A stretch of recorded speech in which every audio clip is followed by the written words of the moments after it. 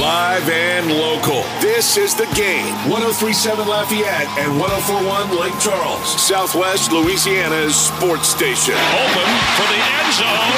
It's a Saints touchdown. It's time for 2 hours of the best sports talk on the airwaves.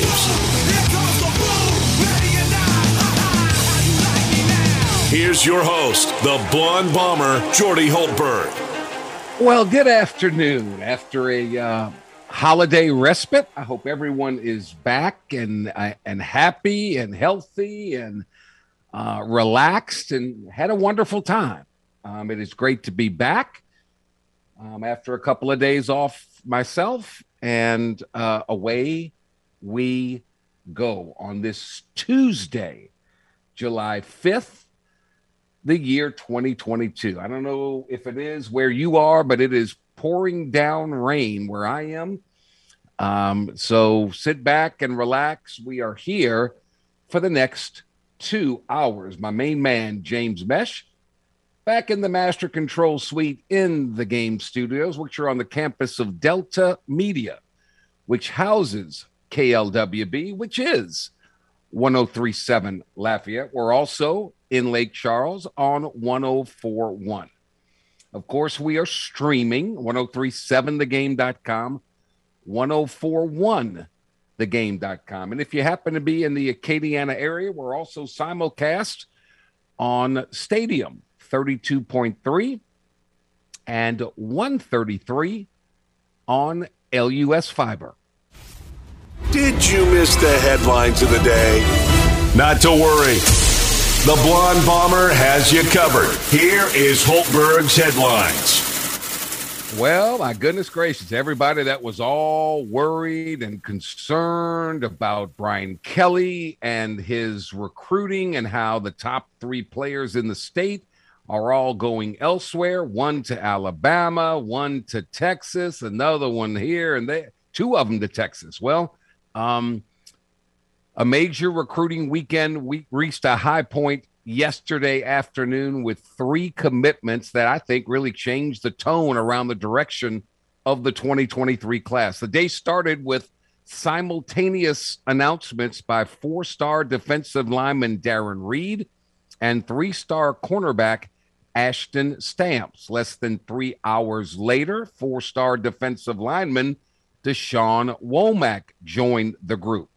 This gave LSU 11 commitments so far in this cycle. 9 of them are 4-star recruits. With the additions, the class ranking jumped from number 37 to number 15 nationally by the end of the 4th of July, according to 247 Sports. Quite a successful weekend for defensive line coach Jamar Cain. Without any top defensive lineman in Louisiana this cycle, and in his first year, Cain targeted players that he began recruiting at Oklahoma. His national approach brought 4 of LSU's 6 highest-rated prospects so far. So pretty good. It all started July 1st.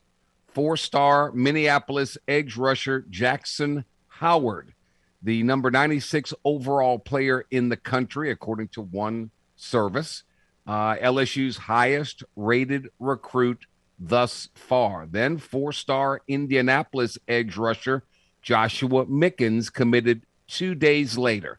Then it was Reed, then it was Stamps on Monday afternoon, and on we go. So 11 in the books, and that makes you feel a little bit better, right? A little bit better. While we were away, Zion Williamson, who said back in April he couldn't sign a contract extension with the New Orleans Pelicans fast enough. Well, on Saturday, less than 48 hours after the window to sign an extension opened, Williamson agreed to a 5-year deal that could keep him in a Pels uniform through the 27-28 season. The deal is worth $193 million, with escalators that will allow Williamson to make up to $231 million. Let me do the math on that. Let's see, I got my phone with my calculator. 231 divided by 5 equals $46.2 million a year.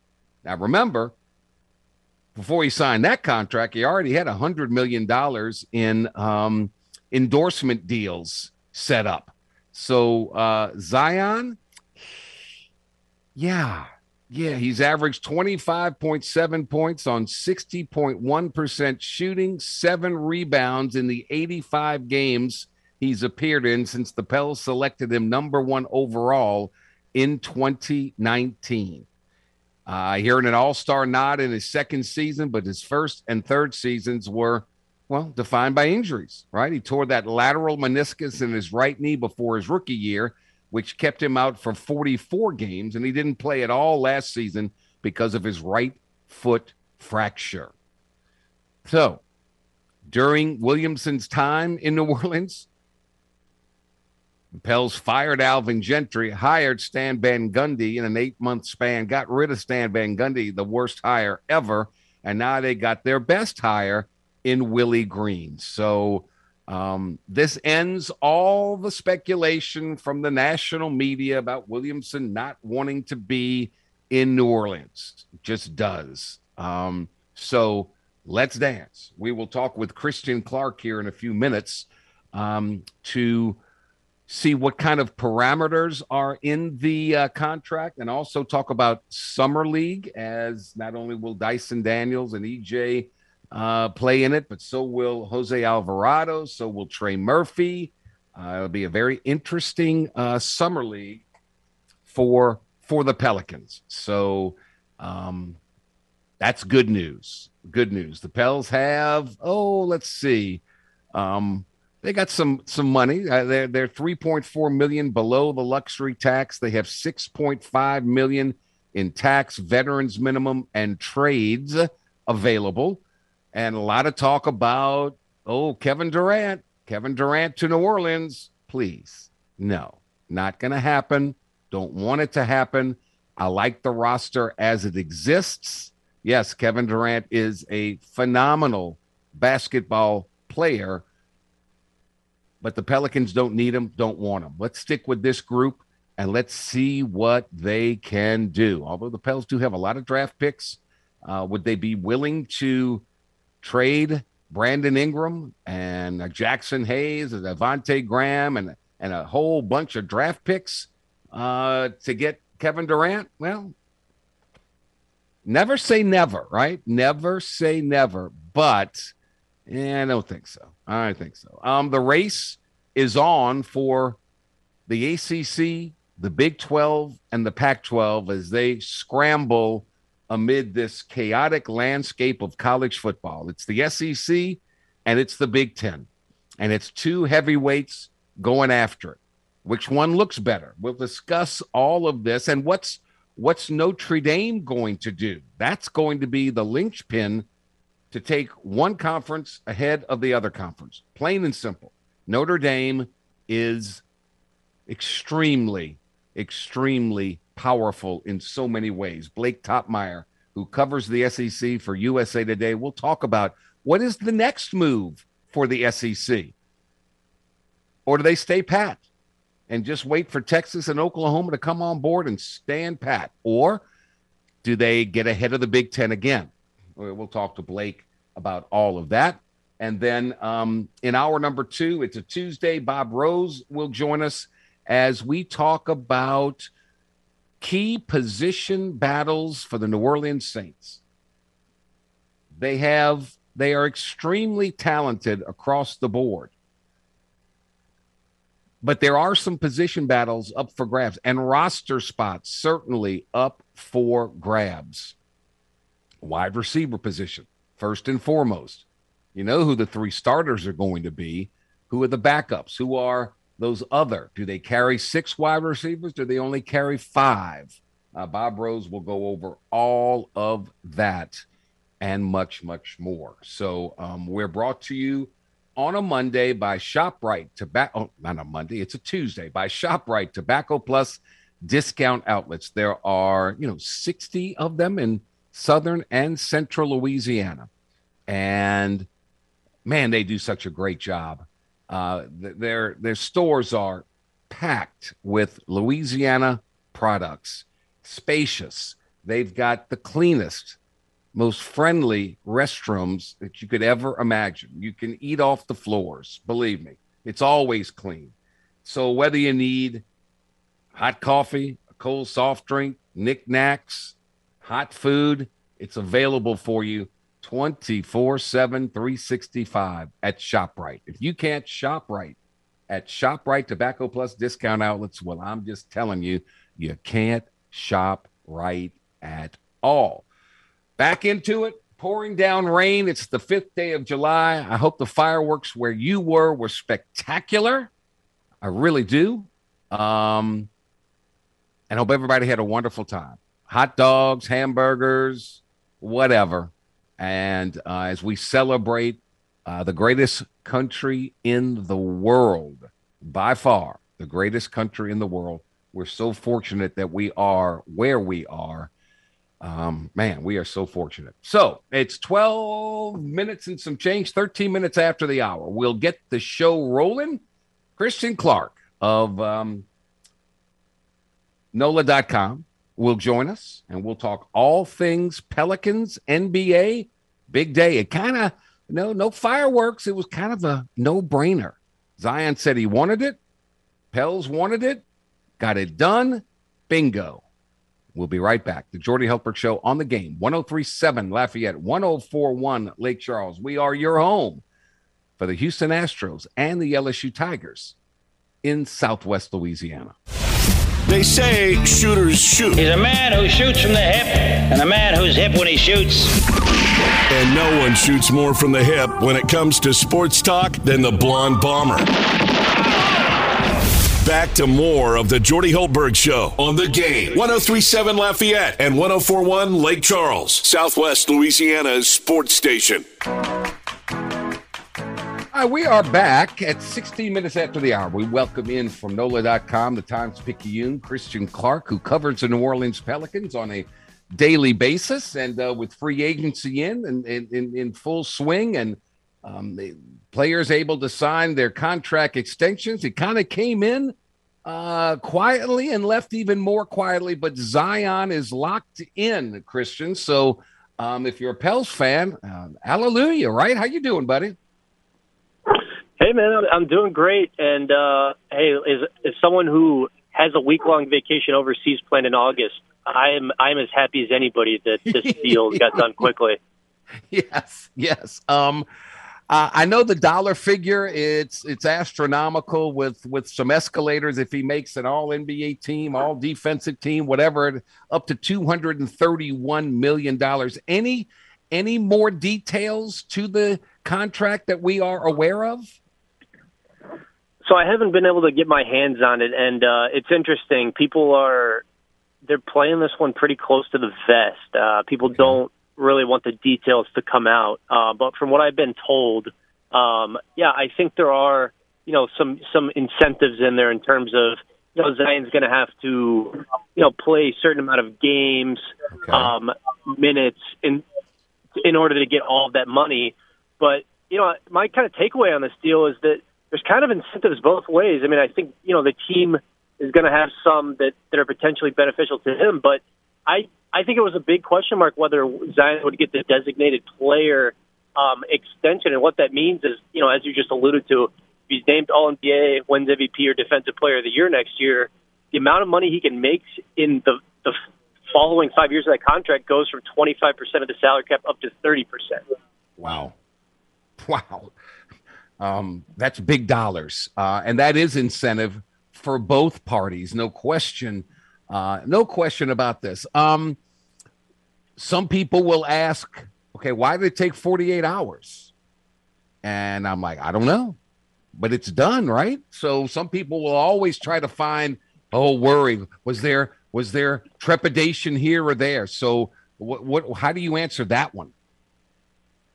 I mean, I think if you've been paying attention, it was clear for weeks that they were going to be able to get something done. I mean, right.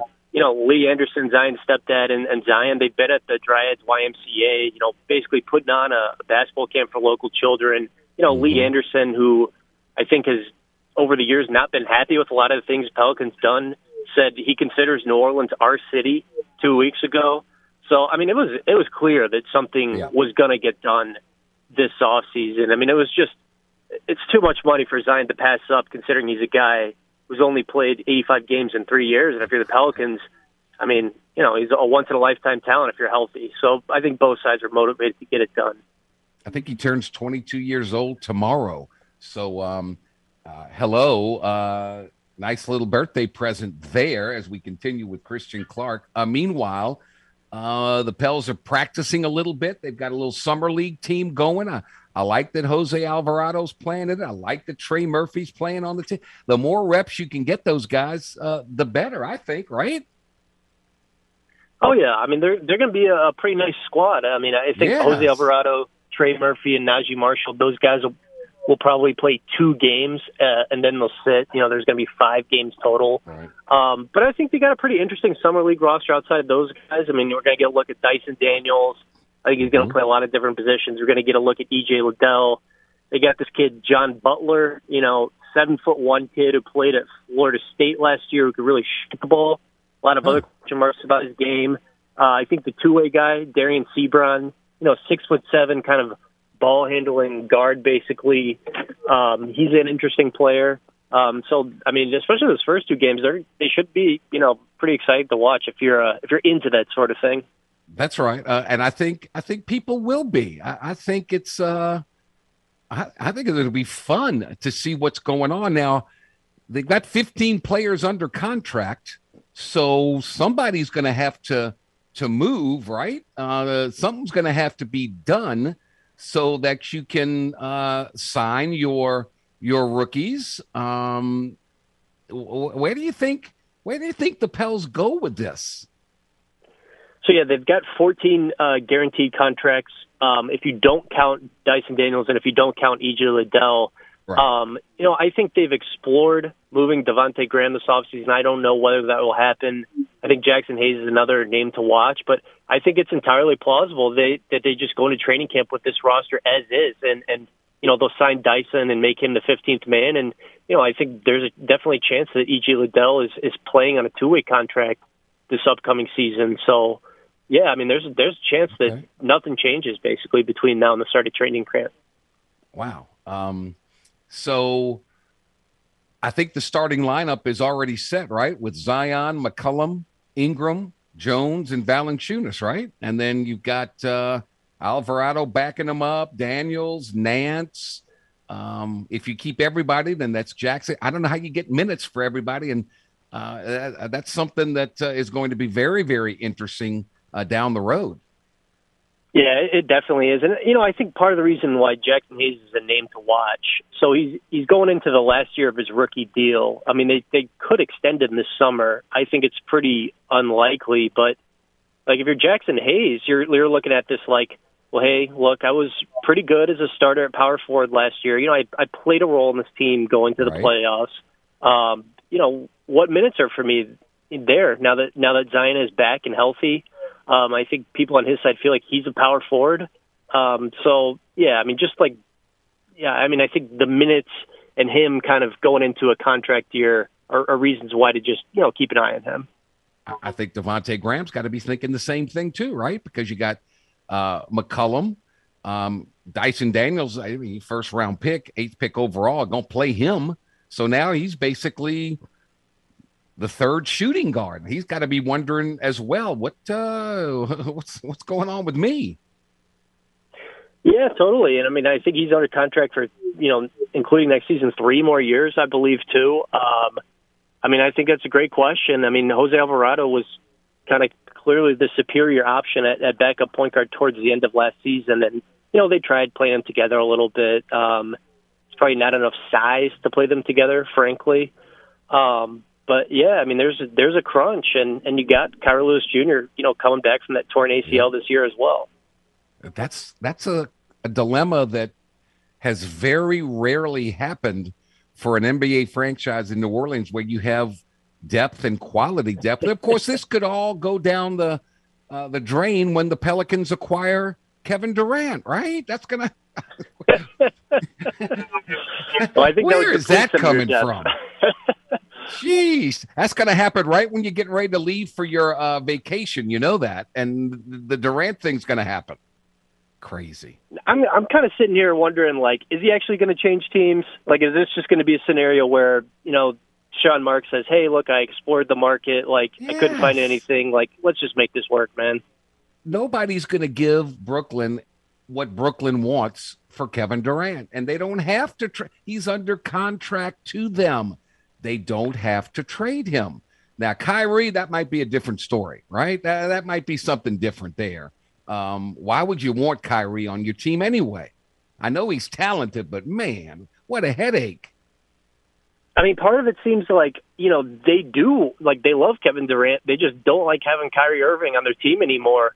But Kevin Durant wants Kyrie Irving on the team. So that seems to be, you know, part of the problem. And it doesn't seem like Kyrie has a ton of trade value either. I mean, he just hasn't played a lot of basketball, a pretty erratic personality. So, I mean, that's a pickle. But, yeah, I mean, if you're the Nets, I mean, obviously I think the ideal scenario, short of Kyrie just caring about basketball again, is, you know, keep Kevin Durant, trade Kyrie, get whatever you can, and just roll with that as your team.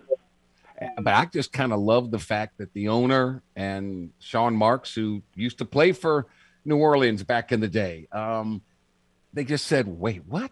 No, we run this team. I'm the owner. We run this team. You're not going to tell us what to do anymore.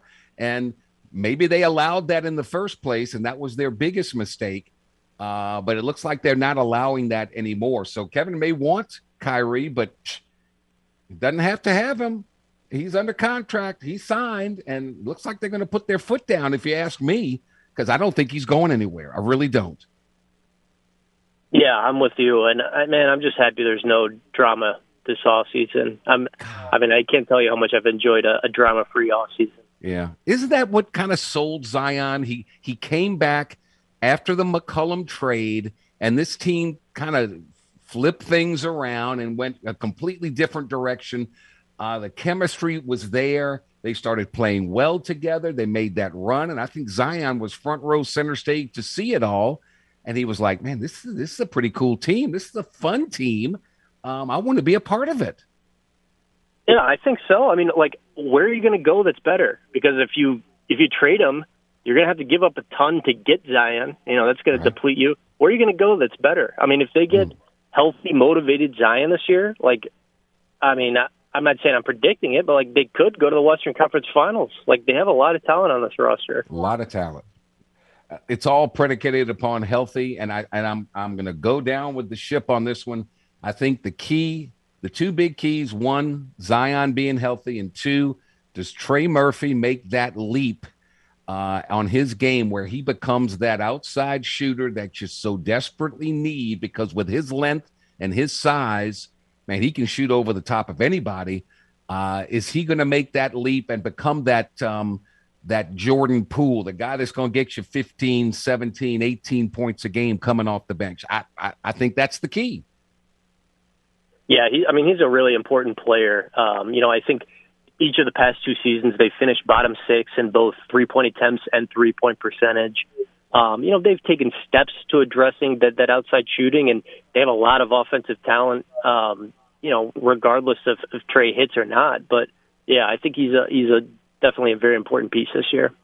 And then I think it's going to be a challenge. You tell me if I'm wrong. I think it's going to be a challenge for Willie Green because last year, you know, Brandon Ingram, anytime you could shoot it, dude, shoot it, because we don't have much else. And then McCollum comes, and they're kind of splitting a little bit. Now you got a volume scorer in Zion. So how do you keep Ingram, McCollum, Zion happy with how the ball is distributed and how the points are distributed? I think it's always a challenge with coaches in that league.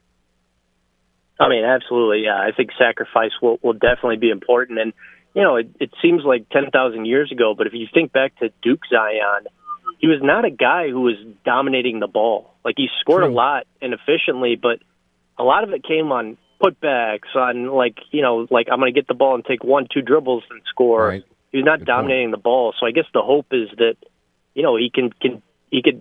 There's that version of him, in there still. As long as he puts up the right numbers, and if he shoots at 60, 65%, he'll get his numbers. And then because he wants those escalators to kick in, and why wouldn't he? 40-something million a year. Unbelievable. Well, I hope it stays quiet. Are you heading to Vegas to cover this ball club? Yes, sir. Going out there for the first 2 games. Nice. Very nice. Very nice. All right, Christian Clark. Uneventful. Let's hope for no drama. And I personally don't want to see Kevin Durant in a Pelicans uniform. Let him stay in Brooklyn, and we'll go to battle with what we've got, and we'll see how far they can go. And then we'll make some changes if we don't go far enough. But that's my thought process. What do you think? Hey, man, I'm with you.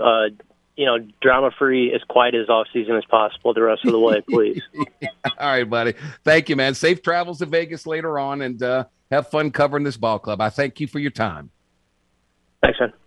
All right, Christian Clark, NOLA.com, the Times, picking, the game, 1037 Lafayette and 10401 Lake Charles wants to hook you up with a new Apple Watch. All you have to do to win is join our brand new text club. Simply text GAME, GAME, to 337-288-8100. That's GAME to 337-288-8100. Now, once you join, you'll be eligible to win an Apple Watch. Plus, you're going to have tons of chances to score other great prizes. You know that. This is the stations that just keep giving and giving and giving. You can win Astros tickets and more stuff. It's the Game Text Club. Find out more at 1037thegame.com and 1041thegame.com.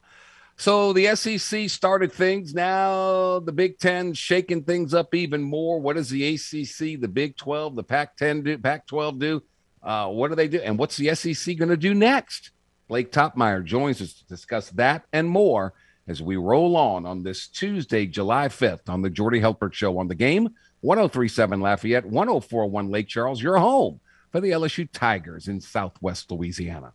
We love talking about sports. Yeah. You love listening to sports. Yep. Sounds like we were meant to be together, or at least friends with benefits. Aren't you glad you found us? Yep. Back to more of the Game. 1037 Lafayette and 1041 Lake Charles, Southwest Louisiana's sports station. All right, welcome back. 36 minutes after the hour, we welcome in Blake Topmeyer, the SEC columnist for the USA Today Network. Of course, I wanted to get his thoughts on college football as it's ever-changing. Of course, UCLA, USC leaving the Pac-12, heading to the Big Ten. You got Oklahoma, Texas going to the SEC. I guess the question is, what next and who makes the first move? Blake, thank you for your time. Hope you had a great 4th, buddy. How are you? I'm doing well. Yeah, Jordy, it's really interesting to see the Big Ten throw this counterpunch to the SEC's additions last summer. I mean, I don't know that it leapfrogs the Big Ten past the SEC by any means, but it is a signal that the Big Ten doesn't intend to be left behind in the dust. Right. If the SEC is going to continue down this path toward creating a super league, well, it seems pretty clear now that the Big Ten is intent and is mighty enough to pull off a super league of its own. Does the Big Ten and the SEC want to gobble up I think all eyes are waiting to see what Notre Dame is the difference maker, isn't it? Or am I crazy here? Yeah, Notre Dame would be a big ad, and I think their profile and their image and what they think they're about and their hubris, I think it matches, it's aligned with the Big Ten. I think if there ever was a conference that could be enough to make Notre Dame give up its independence, it would seem like the Big Ten would be it. Of course, though, Notre Dame is in with that grant of rights deal with the ACC, and I believe that there's some contractual language that binds Notre Dame to the ACC through 2036. Of course, as we all know, contracts were in some ways made to be broken, and just because that's out there doesn't mean that there couldn't be something done to try to wriggle out of that deal. But it certainly, I think, would complicate matters if Notre Dame is trying to join any conference other than the ACC. But yeah, I mean, in terms of schools on your wish list, if you're the Big Ten or the SEC, I think at this point, you're not adding just to add, just to get bigger. They have to be schools that improve you as a conference, as a brand, that bring quality football to the table. And as we start to look at the remaining schools left to fight over, I think Notre Dame and Clemson are probably two schools near the top of that list. I just don't know how sustainable it is for Notre Dame to remain independent and not part of a conference, because it's just the road to the college football playoff. It makes it a little bit easier when you're in a conference, because I just do. I think the Irish, who they play, just doesn't intrigue you anymore. But anyway, that's neither here nor there. They're going somewhere, and I think it's going to go to the Big Ten.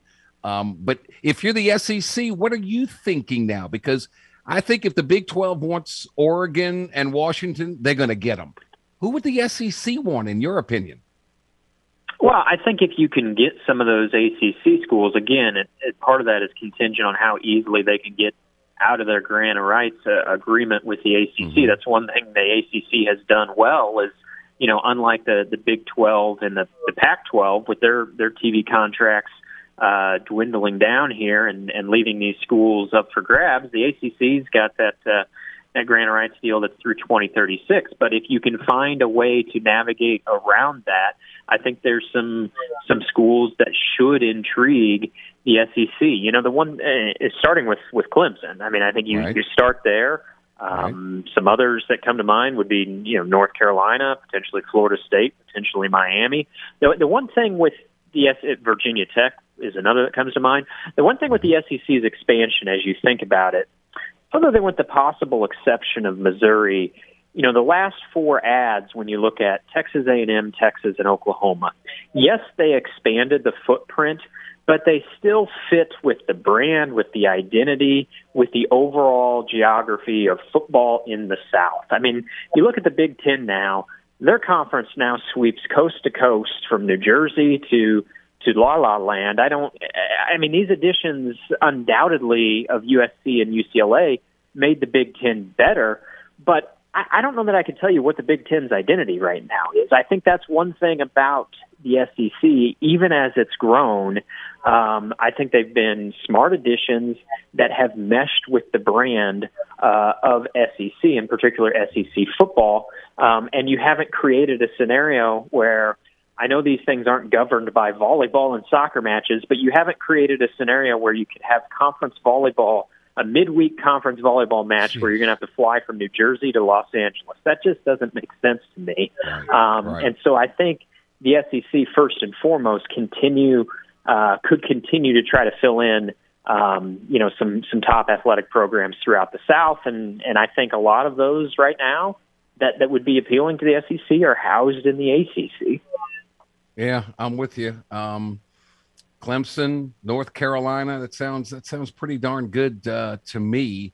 The Big 12's got all these schools coming in, and they're going to be eligible in 2024 to play. Doesn't that speed up the process for Oklahoma and Texas to get into the SEC?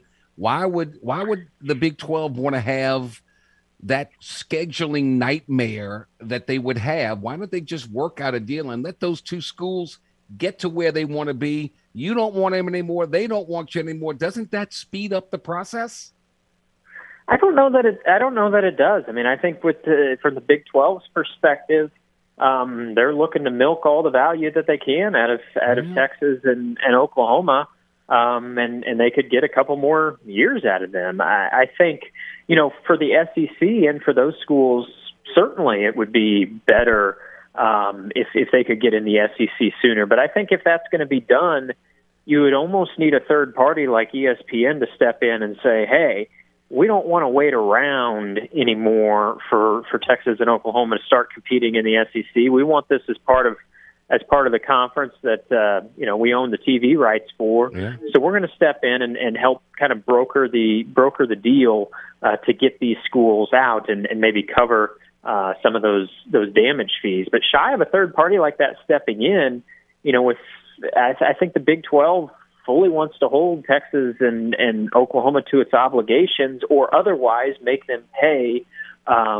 their substantial exit fee to get out of the conference. I mean, I don't think the Big 12 want these schools to leave, without getting their payday. I think they want to hold them to that agreement, and just to a certain degree, I say that's just a business move, right? I understand that, but if Oklahoma and Texas don't want to foot that bill, or if the SEC doesn't want to step in and foot that bill for an early departure, then I think what's left is, if a media partner, if a TV network like ESPN wants to step in and say, hey, let's broker a deal here, let's get this done so we can get Texas and Oklahoma competing in the SEC, which is obviously a linchpin product for ESPN.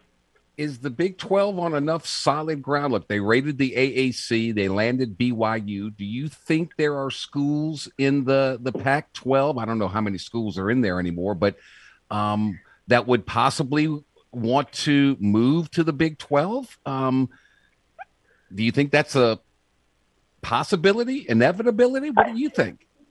Yeah, I think possibility is a good word there. I'm not sure about inevitable, but I think possibility is a good one. I think the roles have been reversed here. If you think about a year ago, the Pac-12 in any negotiations with the Big 12 would have had the upper hand. I think now the script has flipped.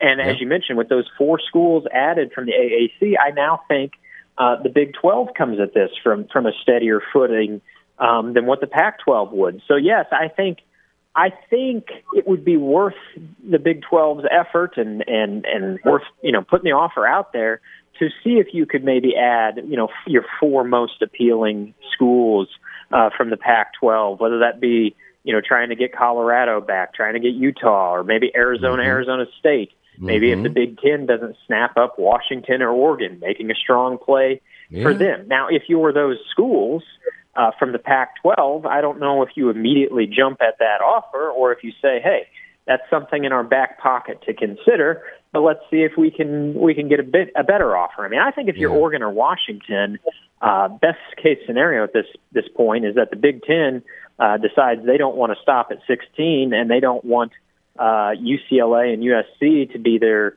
outliers there all alone on the West Coast, and they go ahead and extend the offer to Oregon or Washington. I would think if you're those schools, you jump at that.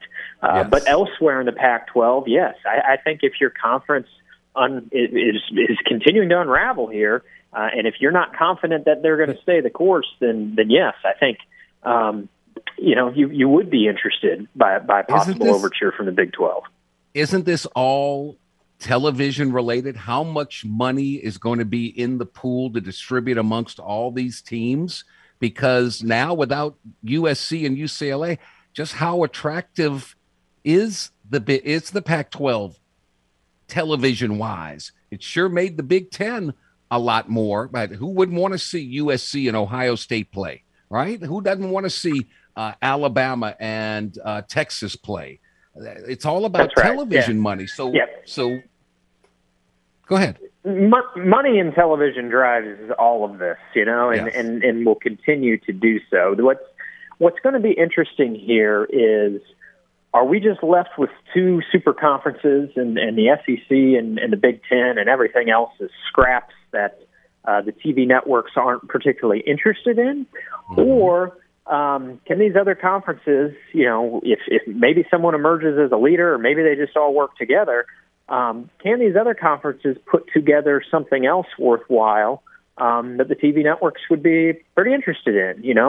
Does that look something like a Pac-12 or a Big 12 alignment? Or, maybe it's not a conference merger, but maybe it's actually an alliance that is worth something. We all know the last one was not worth anything between the Pac-12, ACC, and Big Ten, but maybe the ACC and Pac-12 can work together on some sort of alliance that would appeal to the television networks. But yes, that's what drives all of this, and frankly, that's what's probably been a driving force for every round of conference realignment that we've had in the last 2 to 3 decades in particular. The money drives this, the TV deals drive this, and so now if you're in the Big 12 or in the Pac-12, you got to try to figure something out here that A, strengthens your conference and puts yourself on steadier footing, and B, appeals to the TV executives that are pumping money into your athletic departments. No question. We've been talking now for about 12 minutes. Not once have we mentioned what happens to the poor Group of 5 schools. No television guy. I think the only thing to do is, and I've said this for years, Blake Topmeyer covers the SEC for USA Today's network. Why doesn't the Group of 5 host and have their own championship playoff? Don't worry about getting into the Final Four and the Power 5. That Cincinnati thing is, man, that was great, but it's so rare. Have your own national championship. Have that. Let the Group of 5 do their own deal. Pick your own teams. Go play off and go do it. I don't see why they wouldn't do something like that.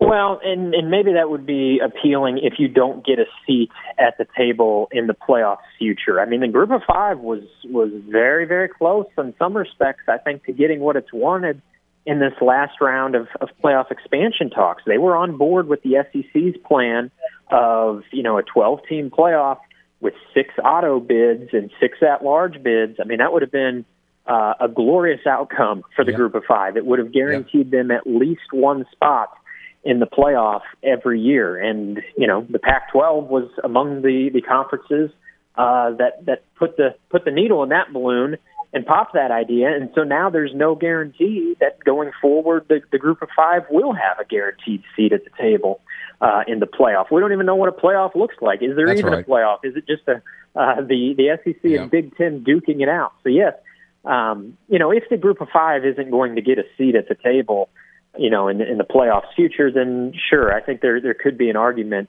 for the Group of 5 trying to host some sort of championship of its own. But it is, how quickly these things change, right? Because it was just a few months ago, it felt like maybe a deal could be struck.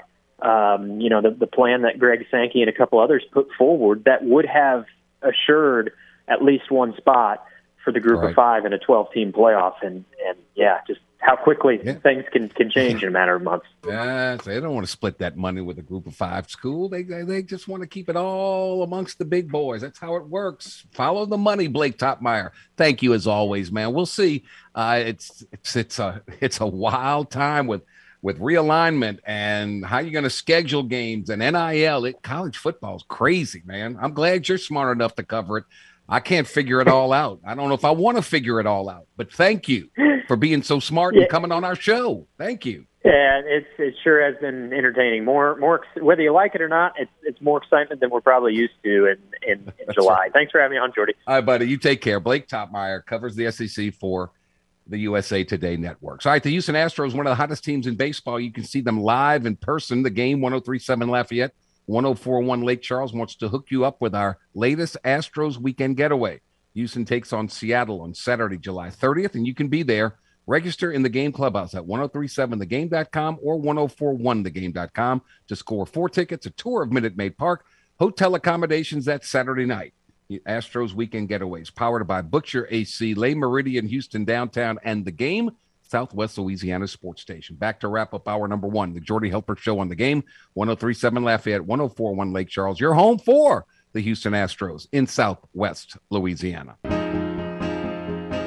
The Game Clubhouse at 1037thegame.com or 1041thegame.com can help you out. Once you become a member of our rewards club, you'll have the opportunity to win excellent prizes like a $150 gift certificate to Mr. Lester's Steakhouse at Cypress Bayou, about a $50 gift certificate to the Half Shell Oyster House, or even a $25 gift certificate to Mabel's Kitchen.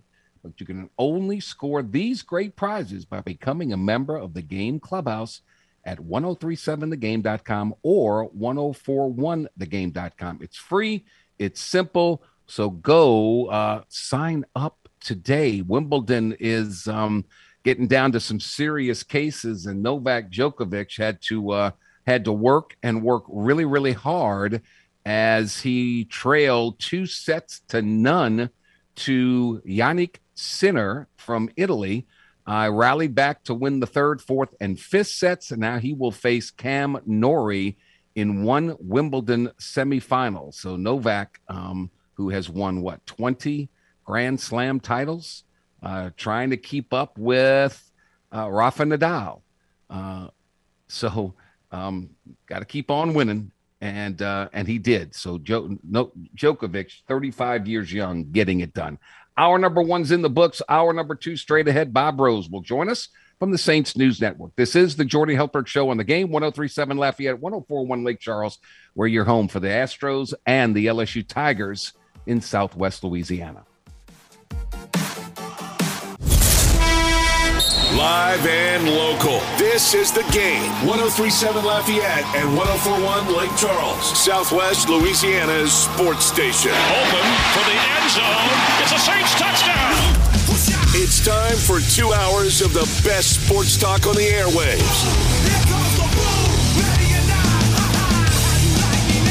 Here's your host, the Blonde Bomber, Jordy Hultberg. It's hour number 2 of 2, and away we go on this Tuesday, July 5th, the year 2022. I hope you're having a great day. Hope you had a wonderful, wonderful 4th of July celebration. It was good to get away from work and to enjoy some time with some friends and family. It's great. My main man, James Mesh, back in the Master Control Suite, spinning the tunes, pushing all the buttons, making sure everything running greatly, and we certainly appreciate that. If you missed hour number 1 of the program, we talked with Christian Clark about the Zion Williamson contract extension, and all the drama is over. There was no drama. The Pelicans wanted to get it done. Zion said he wanted to get it done, and get it done they did. So now everybody around the world can say, oh, Zion needs to go to New York or needs to go here. He doesn't. He's here, and that's a good thing, at least through the 27-28 season. So 5 years from now. So we'll see what can happen between here and there. In the time being, the Pels are practicing. They've got a very important summer league in Las Vegas where they're hoping that a Trey Murphy blossoms and develops and becomes that outside shooting threat that they want and that they need, and that Jose Alvarado continues to play as well as he does. And the 2 rookies can show that they have the chops that it takes to play in the NBA and be contributors on this ball club. Meanwhile, LSU had a great weekend, with some commitments that took place on Monday. With simultaneous announcements by 4-star defensive lineman Darren Reed, 3-star from Rummel High School in New Orleans, cornerback Ashton Stamps. Then less than 3 hours later, 4-star defensive lineman Deshaun Womack joined the group. So it was quite a coup for defensive line coach Jamar Kane. No top defensive lineman in Louisiana in this recruiting cycle. And in his first year, Kane targeted players he began recruiting when he was at Oklahoma. So his national approach brought 4 of LSU's 6 highest-rated prospects so far. And, before the holiday weekend, there was a lot of people were like, Brian Kelly, what's going on with this recruiting? Arch Manning goes to Texas. Eli Holstein goes to Alabama. The Newman tight end goes to Texas. Another guy goes to Texas. We're not getting anybody. Well, that kind of eased the minds of people at this point and time. They've had a lot of official visits. They've had camps, and they believed that multiple recruits would commit this week, and they did. It all started July 1st. 4-star Minneapolis, Minnesota edge rusher Jackson Howard, the number 96 overall player in the country, LSU's highest-rated recruit thus far. Then Indianapolis edge rusher Joshua Mickens committed 2 days later. Then it was Reed and Stamps that made their announcement at the same time on Monday. Now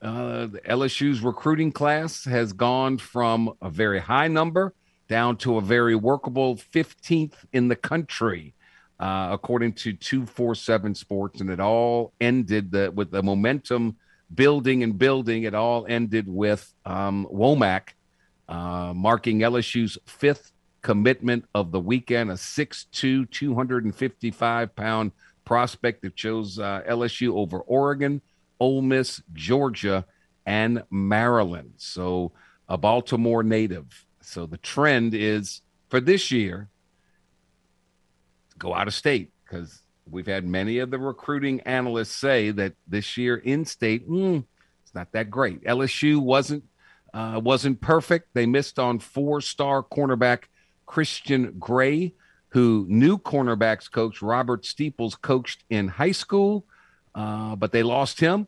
That's okay. They're still working, and we'll see how it all develops and unfolds. But right now, not bad. A pretty darn good weekend for LSU now with 11 commitments for the 2023 class. Yes. So can't get them all. You just can't get them all. And we'll see what else happens and who else is committing and all that kind of stuff. So Christian Gray, by the way, went to Notre Dame. He was from St. Louis, the 4-star cornerback. So can't win them all, but we shall see as we are getting closer and closer to the SEC Media Days later on this month, and then the start of fall camp, as we are, about 61 days away from the kickoff between LSU and Florida State. Yes. Meanwhile, the Tour de France is going on. Joey Chestnut wins the hot dog eating contest. Tell me something that's new. He always does that.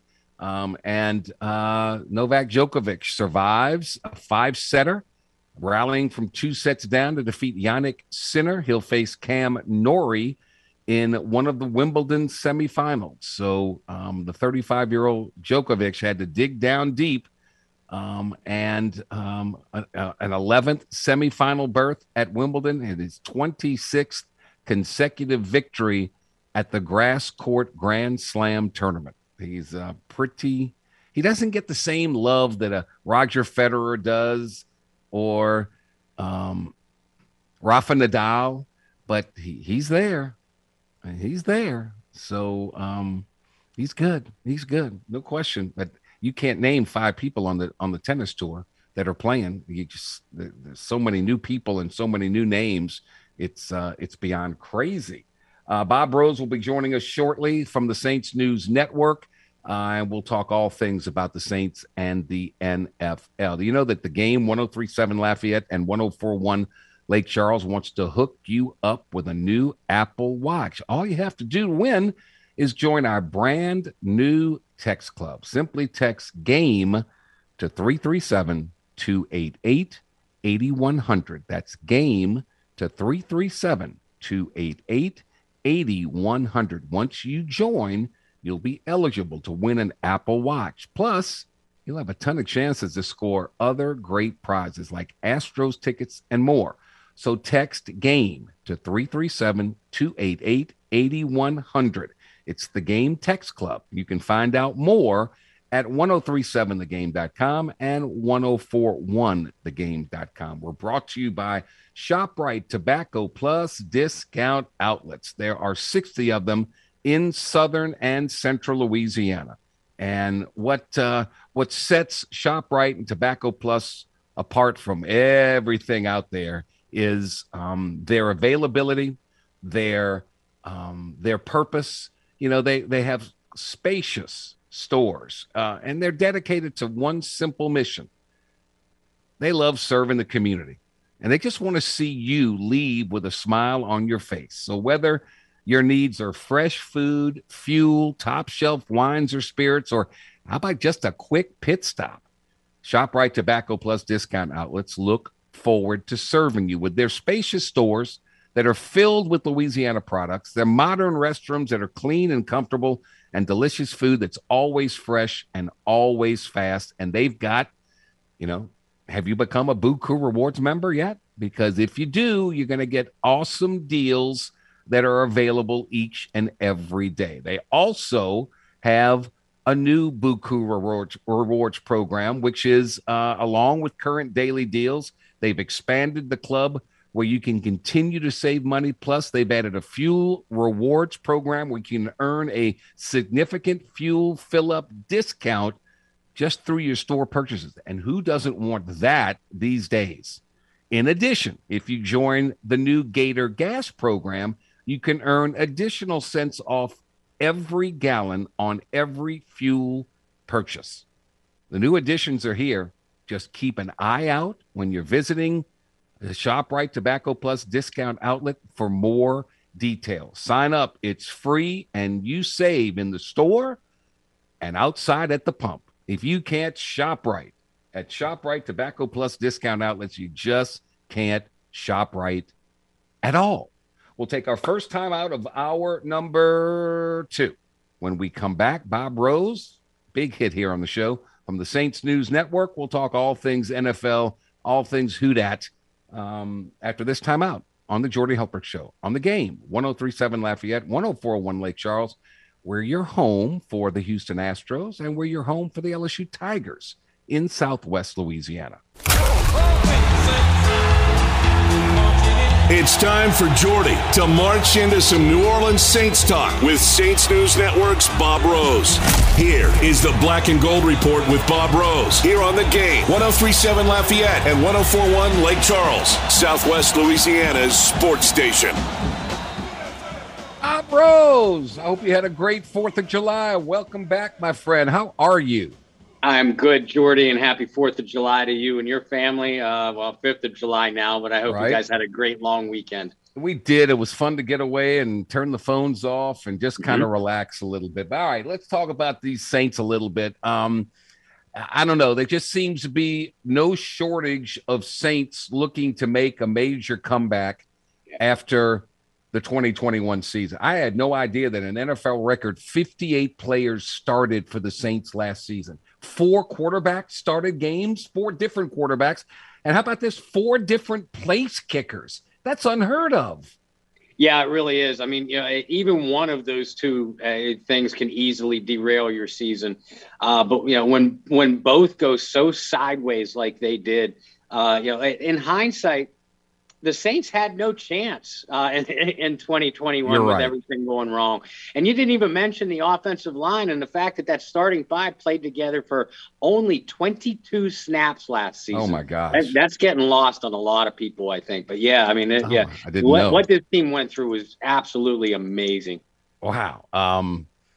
So I guess in hindsight, now that we look at it, that provided some unexpected opportunity for players to show themselves, to get on tape, to see what they can do. And maybe it's going to be some extra motivation going into this season. And there should be some dog fights for some position spots, don't you think? Yeah, I absolutely do. Let's look beyond the obvious. Trevor Penning versus James Hurst for the left tackle spot. Who's going to fill out the wide receiver depth. Things like that. But a player like Calvin Throckmorton is a great example. I thought Throckmorton played excellent football last year. Yeah. One of the team's most consistent linemen, in my opinion. And he would not have gotten a chance to play if not for the mountain of injuries along the offensive line. Now all of a sudden you got James Hurst, who could play tackle or guard and start it, for most teams at either spot. And you have Throckmorton, who in my opinion distinguished himself like a bona fide NFL starter. So if a guy like Cesar Ruiz, a former first-round pick, continues to slip up or continues to play below expectations, I'll say, Saints coaches should have zero hesitation in plugging a Throckmorton or a Hurst in there. And in my opinion, not only continuing the high caliber of play, but perhaps even increasing it. Ian Book got a shot when a lot of people just thought he was going to ride the bench and watch and learn all year. I'm not saying Ian Book is a starter by any stretch, but did he exhibit enough to make the coaches think, all right, this guy can legitimately compete for a long-term backup spot? In which case, is Andy Dalton's job as secure as we all think it is? It's just those kind of things. Shai Tuttle got a lot of starting reps at defensive tackle. That was a lot of valuable experience for a previously rotational player. Just guys like that. Paulson Adebo started every single game. Lived up to and surpassed expectations of a third-round pick. Perhaps he wouldn't have gotten a shot at so many snaps.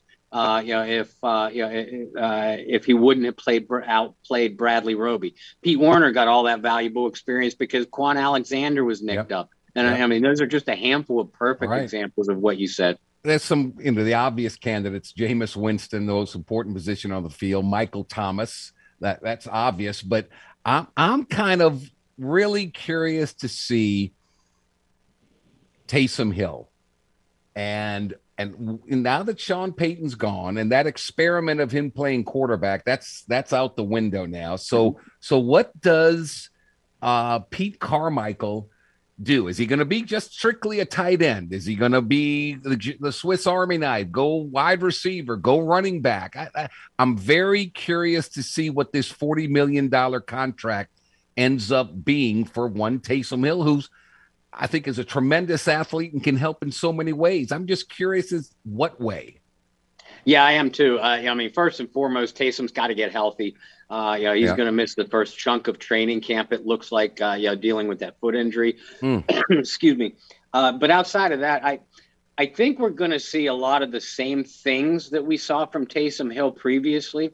I think that Pete Carmichael would be a fool to take him out of the backfield altogether. The guy's just too talented a runner. What I was most impressed about in Taysom Hill throughout his career was his ability to learn how to run pass routes, which we saw in 2019 when he was very, very effective as a receiver, and not just a check down option either. They were running this guy down the field and bona fide pass patterns. So, I do not think that Taysom Hill is going to be a traditional inline tight end. And I know that position massively needs an upgrade, but it's not going to come from Taysom Hill. Taysom's strength is his versatility and his athleticism. And, it's on Pete Carmichael. So I'm really excited along with you to see what Carmichael does with this whole offense. But what he does with the athleticism of Taysom Hill. A lot of the complaints that we had with Sean Payton in recent years about Taysom was that, how could you have an athlete this good on the sidelines? Well, the main answer to that is, last year he was nicked up with injury early on. We knew that. But the main answer was he was giving Taysom a chance to learn at quarterback. Well, in my opinion, as coaching one-on-one, you don't take your best athletes off of the field. Right. And now that quarterback experiment is over, I think we're going to see Taysom in a lot more offensive snaps than we have ever seen previously. Obviously, there's a whole lot of weapons to mix and match and move around. But Taysom Hill has been a matchup problem for NFL defenses throughout his short career. And I think Pete Carmichael, the onus is on him to take advantage of that. Mm-hmm. But I think it's going to be a lot out of the backfield. But look for Taysom to be a lot more involved than we've seen, certainly since 2019 as a receiver. Yeah, I still think maybe he's not an every down tight end, but I still think that causes the defense to have to, who do you put on him? Who do you put on him? He's too big and powerful for a safety. He's too fast for a linebacker. So what do you do? I just like it. The other one that I'm interested in, because I haven't seen him play much, but right after the Saints lost Marcus Williams in free agency to the Baltimore Ravens, they made a really quick change and turn and replaced him with Marcus May. Mm-hmm. Is there a big difference between those two, or are they very similar, or have the Saints in the long run upgraded a little bit? I don't know about upgrade, but I view them as similar prospects. And Marcus May came into the league as a 2017 draftee, just like Marcus Williams. I think May was drafted 3 or 4 picks ahead of Williams, actually. May will give us the same kind of range that Marcus Williams did. In my opinion, May isn't quite the ball hawk that Williams is. I mean, Williams had just such great ball skills. But May has the speed. He's recovering from an Achilles injury, of course. So we're kind of waiting to see if he bounces back to his previous form. But May has every bit the range that Marcus Williams does. And actually, It will be an upgrade for the Saints secondary over Williams in this way. Marcus Williams, you didn't see him move up into the slot to take on man responsibilities that often. Right. Marcus May has that ability. He can take on a tight end. He can even take on a number 3 or a number 4 wideout in certain man coverage duties. And what that does, that gives an already versatile Saints secondary even more versatility. When you have Chauncey Gardner-Johnson, Tyrann Mathieu, and now Marcus May that could play a 2-deep alignment, has the athleticism for a single high safety, or any of the 3 can move into the slot. That's where I think that this defense could ultimately be better with Marcus May over Marcus Williams. And I love Marcus Williams. Right. And like I said, he's not the pure ball hawk that Marcus May isn't the pure ball hawk that Williams was, but he'll give you the same type of range and perhaps even a little bit more versatility. Isn't that where Tyrann Mathieu comes in? Because there's not a better ball hawk than the Honey Badger, in my opinion. So just like Sean Payton had to make adjustments to get his best players on the field and do things that highlighted a Taysom Hill, don't you think that Dennis Allen has to do the same thing defensively with May and Mathieu, if and when they are available together, and how that will look different than what we had with Malcolm Jenkins and Marcus Williams? Oh, yeah, Jordy. And I think Dennis Allen, Chris Richard, and Ryan Nielsen would do exactly that. Again, as coaching one-on-one, you keep your best athletes on the field as often as possible. Yeah. Listen, I know a lot of us, myself included, are concerned about linebacker depth, but we're not going to see very many alignments where the Saints are running any more than 2 linebackers. Exactly. Because why would you? You know, obviously you have Lattimore and Debo as the outside corner. You don't want to take Chauncey Gardner-Johnson off the field ever. And now you have May, Mathieu, and don't forget about the versatility of P.J. Williams also. Yeah. He's a downgrade from May and Mathieu, there's no doubt. But I think we're going to see Gardner-Johnson, Honey Badger, and May move around that defense constantly. Again, any of the 3 has the athleticism to play a single high alignment, without losing any of your deep safety range. You can line them up in two high alignments, and any of the 3 can line up in slot. They're all upgrades over what Malcolm Jenkins was athleticism, and what Marcus Williams is from a versatility aspect. He is Bob Rose of the Saints News Network. I guess I'm wondering about May. He tore that Achilles that ended his 2021 season. He's got a little off the field issue with a DUI arrest. Is he going to be available, or is there and first of all, is he going to heal up with his Achilles, and then secondly, is he going to face some suspension time? Well, as far as the Achilles, I haven't heard anything negative about his recovery, so he should be a full go by training camp. Okay. The DUI issue, that's another story. I know everybody is waiting to see what happens with Alvin Kamara's court hearing. We are just as much on pins and needles with Marcus May. May might not be as important a player as Kamara, but I have little doubt he's going to be facing a suspension. Now, Jordy, this DUI arrest happened in February of 2021. It's already had a continuance a couple of times. And May, unless he changes his plea, May reportedly is pleading not guilty. Which is sort of unusual for a charge like this. They usually plead a no contest or take a plea deal. But as you know, the NFL tends to hold off, a punishment against players until a court hearing has been decided, for lack of a better term. So if May sticks to his plea of not guilty, just like with Kamara, this is a hearing that could go into the season and perhaps even be postponed till the end.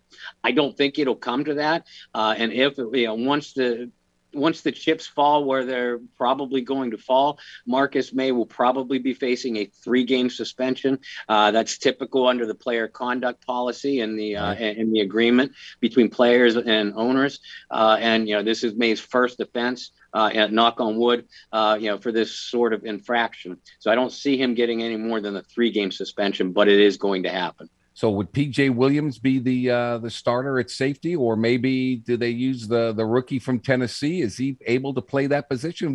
What happens in his absence? I think if it's an early season suspension to May, we'll probably see P.J. Williams just based off of his experience in the defense. Okay. But with Alontae Taylor, you bring up an interesting possibility. Dennis Allen has insisted over and over Taylor's primary duties are going to be as a cornerback, both outside and slot. Okay. But we also know that they drafted Alontae Taylor with the versatility and the athleticism in mind that he's going to bring to the table. So he might not be a traditional safety, but the Saints rarely use these safeties in traditional ways anyway. Yeah. So if Taylor develops quickly and a potential May suspension doesn't happen until maybe later in the season, maybe P.J. Williams is on the outside looking in as far as reps go. Bob Rose, Saints News Network. One more before we go to break, and that's field goal kicker Will Lutz. Okay, so we had Aldrick Rosas, who couldn't make field goals. I think he was 1 for 4. Brian Johnson couldn't make extra points. He was 5 of 8. Cody Parker injured himself in pregame warmups in his lone game. And then Brett Mayer comes in, who was released in training camp after suffering his own pregame injury, finally gave the team some little semblance of stability at that position. But Will Lutz is critical for this team. Yeah, he absolutely is. You could make a strong case for the Saints losing 3 games last year because of kicking woes. And those aren't the kind of kicking woes you have to worry about with Will Lutz. First of all, you can't doubt Will's toughness.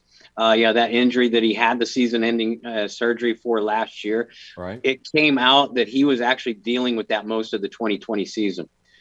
So all of us that were sitting here wondering, has Will lost his confidence? What's wrong with Lutz? Is his range on? Well, it was none of the above. He was dealing with an injury. Right. I do find it interesting that the Saints told Mayer that they weren't going to retain him before Will Lutz even announced that he's been medically cleared. So that tells me that they have a lot of confidence in, Lutz's recovery from that injury. And when he's healthy, as you pointed out, there's no better kicker in the league. I mean, he all but guarantees this team points from, just across midfield. His range on kickoffs, which was a lost, underrated aspect of the special teams unit, it sets the defense up for good field position. And there's no better kicker than Will Lutz in the clutch when you need a clutch a kick, a field goal in a game-ending situation. All right, we're going to take a time out here. We're going to continue the Black and Gold report with Bob Rose of the Saints News Network. I always am interested in players on the final year of a contract, how motivated, how much better they play when the money is on the line. We'll talk about some of those Saints when we return after this timeout. The Jordy Helpert Show on the Game, 103.7 Lafayette, 104.1 Lake Charles, where you're home for the LSU Tigers and the Houston Astros in Southwest Louisiana. Time to open up the vault for the games this day in sports history. July 5th, 1975. Arthur Ashe becomes the first African-American to win Wimbledon as he beats countryman Jimmy Connors 6-1, 6-1, 5-7, 6-4. That was this day in sports history. We now return to the Game. 103.7 Lafayette and 104.1 Lake Charles, Southwest Louisiana's sports station. We are back. The Black and Gold Report, Saints News Network's Bob Rose. He joins us each and every Tuesday with all the knowledge and the input. All right, so we talked about some guys coming off of injuries that are going to be key components for the Saints this year. I always like to talk about those guys who are in the last year of a contract, because when the money's on the line, players just seem to play a whole lot better. And are the Saints willing to pay these players at the proper time? So, Bob, let's start with center Erik McCoy. What do you think? I think McCoy is a big signing. I realize, and we'll talk about him in a minute, I realize that a lot of fans are assuming, or at least want, the Saints to reach a deal sooner rather than later with Chauncey Gardner-Johnson. I believe that this team is going to prioritize Erik McCoy first. We've seen them we've seen them, stock heavily on both lines in recent seasons. McCoy is developed into what my opinion is a Pro Bowl caliber center, certainly one of the better ones in the league. And we saw this offense struggle without him last year. I look for him to have another big year, and he's key for the performance of that entire line because he makes the play calls. If the Saints get a player locked up in training camp, one of these pending free agents, I believe it's going to be Eric McCoy. His base salary, $2.8 million in the final year of his rookie deal. The top earning NFL centers currently make north of $12 million per year. So it's a significant upgrade in pay. But look, if he stays healthy and plays like he did in his first couple of years, last year he was hurt for the first time, missed some games. Yeah. But prior to that, he never came out. So if he's back to that form, they're going to have to pay him. And I think he's, like you said, I think he's the first one to get a deal done because he's that significant. Yeah, I agree with you completely. And Ryan Ramczyk is the best offensive lineman this team has. In my opinion, Eric McCoy is second, and maybe not a distant second. I mean, he is that good, and I believe that the Saints recognize exactly that. Another one, a big season, both for he and for the Saints, Marcus Davenport. Saints exercise its fifth-year option on Davenport in April of 2021. Seems like they're still waiting for him to reach his potential, which everybody thinks is massive. But when does potential become reality? That's the question with Marcus Davenport. Right now, potential needs to become reality right now. The excuses for him are over. And Davenport is coming off his best season by far. Yes. We saw glimpses of that potential before, but it really looked like he put it all together last year. Having said that, he still missed 6 or 7 games because of injury. If you're going to pay a defensive lineman, any player, top dollar, you need them available for at least 3/4, upward, north of 3/4 of those football games. And Davenport just hasn't shown that. With Cam Jordan still playing at a high level, Peyton Turner being a first-round draft choice as recently as last year, and them having other good edge pieces in Carl Granderson and Tanoa Kpassagnon. I love Marcus Davenport. I want to see him remain a Saint for a good long time. But I think that this is where the team is going to just kind of wait and see what kind of season he has. If he puts everything together, then you can, at worst case scenario, you can franchise tag Davenport if you want to keep him, which would probably give him about the yearly salary average of what a long-term extension would cost anyway. Okay. We saw them do exactly that kind of thing with Marcus Williams 2 years ago, and I think that they're staring down that same kind of barrel with Marcus Davenport in 2022.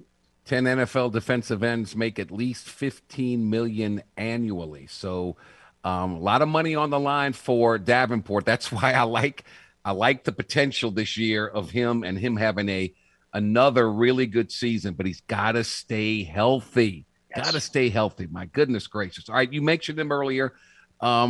C.J. Gardner-Johnson. Man, he's become a fan favorite. He's fun to watch, obviously. And in terms of pure football, I know Gardner-Johnson thinks he's one of the best slot defenders in the league. Do the Saints feel that way? And will they feel that way when it comes to contract negotiations? Jordy, I hope so.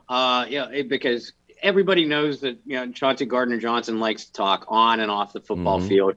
If this was the sport of hockey, he would be known as the agitator. Everything like. But lost in all that is how good a player he is, and he keeps getting better. I've never seen him cover the way he covered last year. We already talked about his versatility, not only earlier in today's show, but seemingly all year we talk about it. When he says he's one of the best slot corner in the game, if there's many better than him, I can't name them off the top of my head. And he's an emotional leader of that defense. Did you know that the Saints were 9-3 with Gardner-Johnson in the lineup last year? Didn't win a game without him. Okay. Forgot about that. Okay. Yeah, he is a key to that defense. Terrific in run support, man-to-man cover guy, great coverage awareness. I would love to see them lock him up long-term. And he's another guy. I think that if they're interested in doing so, the Saints, that is, they would be wise to do it now rather than later, because if he has himself another big season, he might price himself out of their market. He's very versatile, right? You mentioned he can cover multiple positions. He's not hesitant when it comes to blitzing, and his run support's good. So I'm with you. I like it a lot. Your boy, one of your guys, wide receiver, Deonte Harty, formerly known as Deonte Harris. He's set to make about $4 million this season after signing a restricted free agent tender this offseason. But he, of course, like anybody else, wants a long-term deal with the team. Yeah. He didn't participate in the voluntary OTAs. He's trying to make a statement, but he's 5'6". He's one of the NFL's shortest players. Durability, what do you do with him? You're a big fan. Why don't you be his agent and tell me about Deonte Harty? I am a big fan of Deonte, but Deonte, if you're listening, now is not the time to make a statement by holding out. The Saints have Michael Thomas back. They drafted Chris Olave. They brought in, Jarvis Landry. Now, granted, Landry is only on a 1-year deal, but still. And you're already going to be competing for reps with Marquez Callaway and potentially Traquan Smith, along with a few younger newcomers. Deonte, I have the utmost confidence in you as a wide receiver, and I think your career is going to be better in the long run playing in a deeper unit, because it's going to limit your reps as a wide receiver. Doing so allows you to concentrate as a kick returner, where you are, in my opinion, the league's best, hands down. Okay. It makes you a better weapon, a more effective weapon, rather, by limiting your offensive reps. If the Saints, if you're going to sign with the Saints, Deonte Harty, you're going to have to take what's known as a hometown discount to do so. Because with the depth that this team has at wide receiver, they're not going to sign you to a top end deal. You could roll the dice. You could roll the dice with this deep unit and maybe have worse receiving numbers than you did a year ago, and then hit the free agent market. But again, you're not doing yourself any favors that way. Deonte Harty, report to camp and do your job. Can he be on a team simply as a return specialist? Because last year, when his role offensively expanded, his numbers in returns diminished greatly. Yeah, because, he just doesn't have he's a tough kid, tough guy. Yeah. But toughness only gets you so far. Physics are still physics at the end of the day. And you're a 5'6", 170-pound guy, taking pounding on the offensive side, snap in and snap out. So you're going to run out of gas at some point. And while he played excellent at wide receiver, given the circumstances around him, you're right. That really did limit his effectiveness on special teams. Could he be a specific return specialist? Yes. Does he want to be? No. And that's the issue. And that's why he's holding out. You mentioned Jarvis Landry. Came to the Saints in May, a very team-friendly 1-year, $3 million contract. It's got some performance bonuses that could push it up to as high as $6 million. It seems like the incentive is there. After a down year with the Browns in 21, he's betting on himself to return to form in 2022 with some riches at the end of the rainbow, right? If he has that type of year and puts up those kind of numbers, would the Saints want to pay that dollar figure to keep him on a longer term deal? I think a lot depends on two other players, Jordy. If Michael Thomas comes back to the form that we've expected to see from him, and if Chris Olave develops like most of us think that he will, then to stay under the salary cap with so many top end players, you have to know when to blink when you're at the poker table. I think that Jarvis Landry, if Thomas comes back as Michael Thomas and Olave develops as expected, I just don't see the Saints paying another wide receiver top dollar, because you can't afford it with all the other talent that they have. Now, here's the catch. If Thomas is still limited and Olave maybe develops slowly, then absolutely You go to the negotiating table with Jarvis Landry, like you pointed out. Jarvis is not going to take another hometown discount to stay in Louisiana, but he's only 29 years old.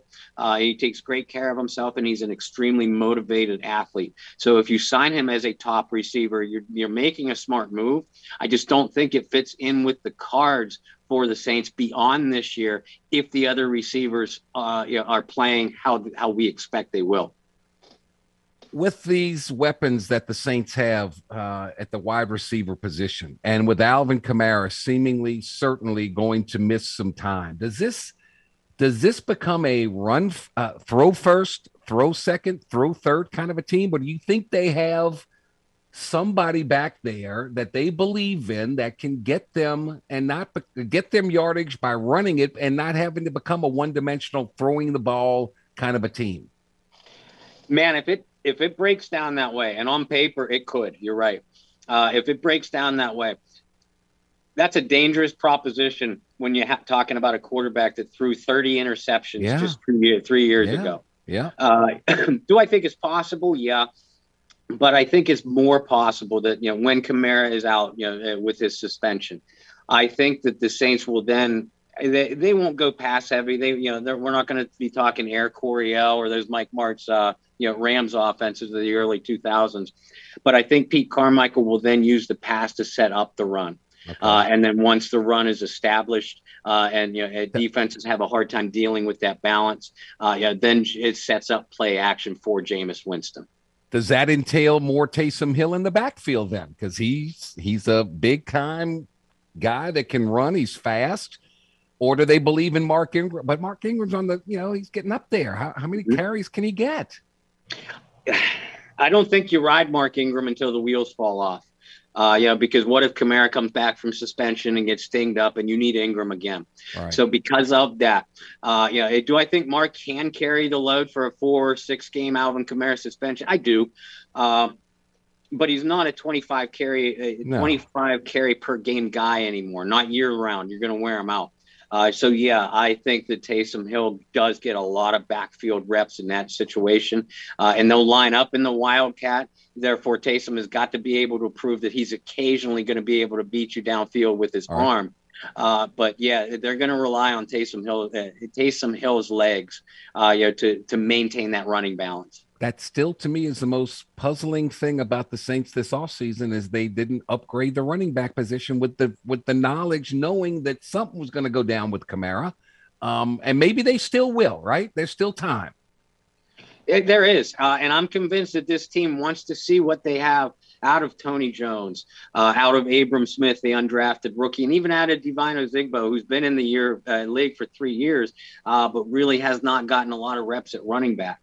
The Saints, and we've seen them bring in players at the end of training camp before, poaching other teams' cuts. I mean, heck, that's how they got Taysom Hill. Right.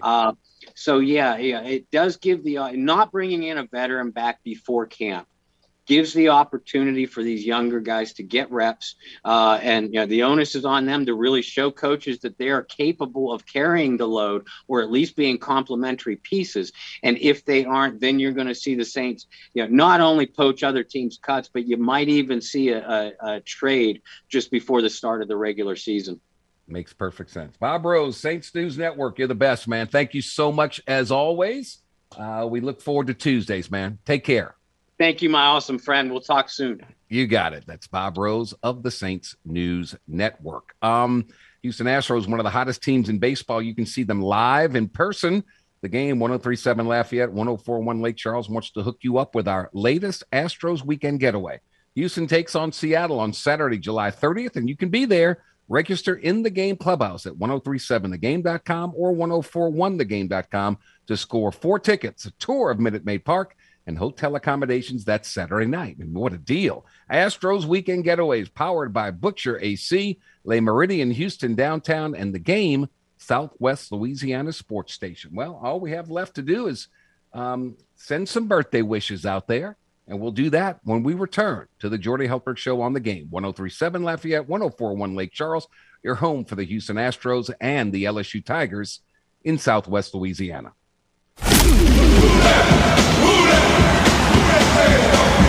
Tune in next next week to the Jordy Holtberg Show for the Black and Gold Report with Bob Rose here on The Game. 103.7 Lafayette and 104.1 Lake Charles, Southwest Louisiana's sports station.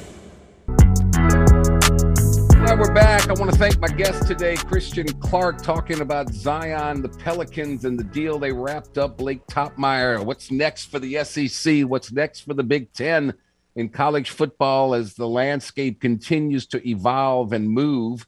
And then Bob Rose of the Saints News Network with all things Saints. You can go back on demand, 1037thegame.com, 1041thegame.com, and find those interviews later on. With Bob Rose, we talked about key players coming back off of injury and players in their final year of their contract. They always seem to play better that way, don't they? Yes. All right. If today, July 5th, is your birthday, happy birthday from all of us to all of you. You share yours with Huey Lewis. You know, Huey Lewis in the news. Huey is 72 years young today. And the one player in baseball I would go pay to see play, Shohei Ohtani, is 28 years old today. He is quite the show, pitching, hitting, doing it all. We'll be back tomorrow, same time, 2 to 4, same stations, 103.7 Lafayette, 104.1 Lake Charles. Michael Huguenin will join us. We'll get his thoughts on what's next in the SEC. Phil Knight, guy with Oregon, says, well, you know what? We wouldn't mind joining the Big Ten, but if Notre Dame goes to the Big Ten, hey, we'll go to the SEC. Boom. All right, so we'll talk to him. We'll talk with Glenn West and all that. James, thank you so much. Thanks to all of you for listening in. Thanks to our partners that make it possible. Until next time, I'm Jordy Holtberg. Stay thirsty, my friends. Do everything you can to stay healthy, my friends. Let's be kind to one another, and let's be happy. So long, everybody.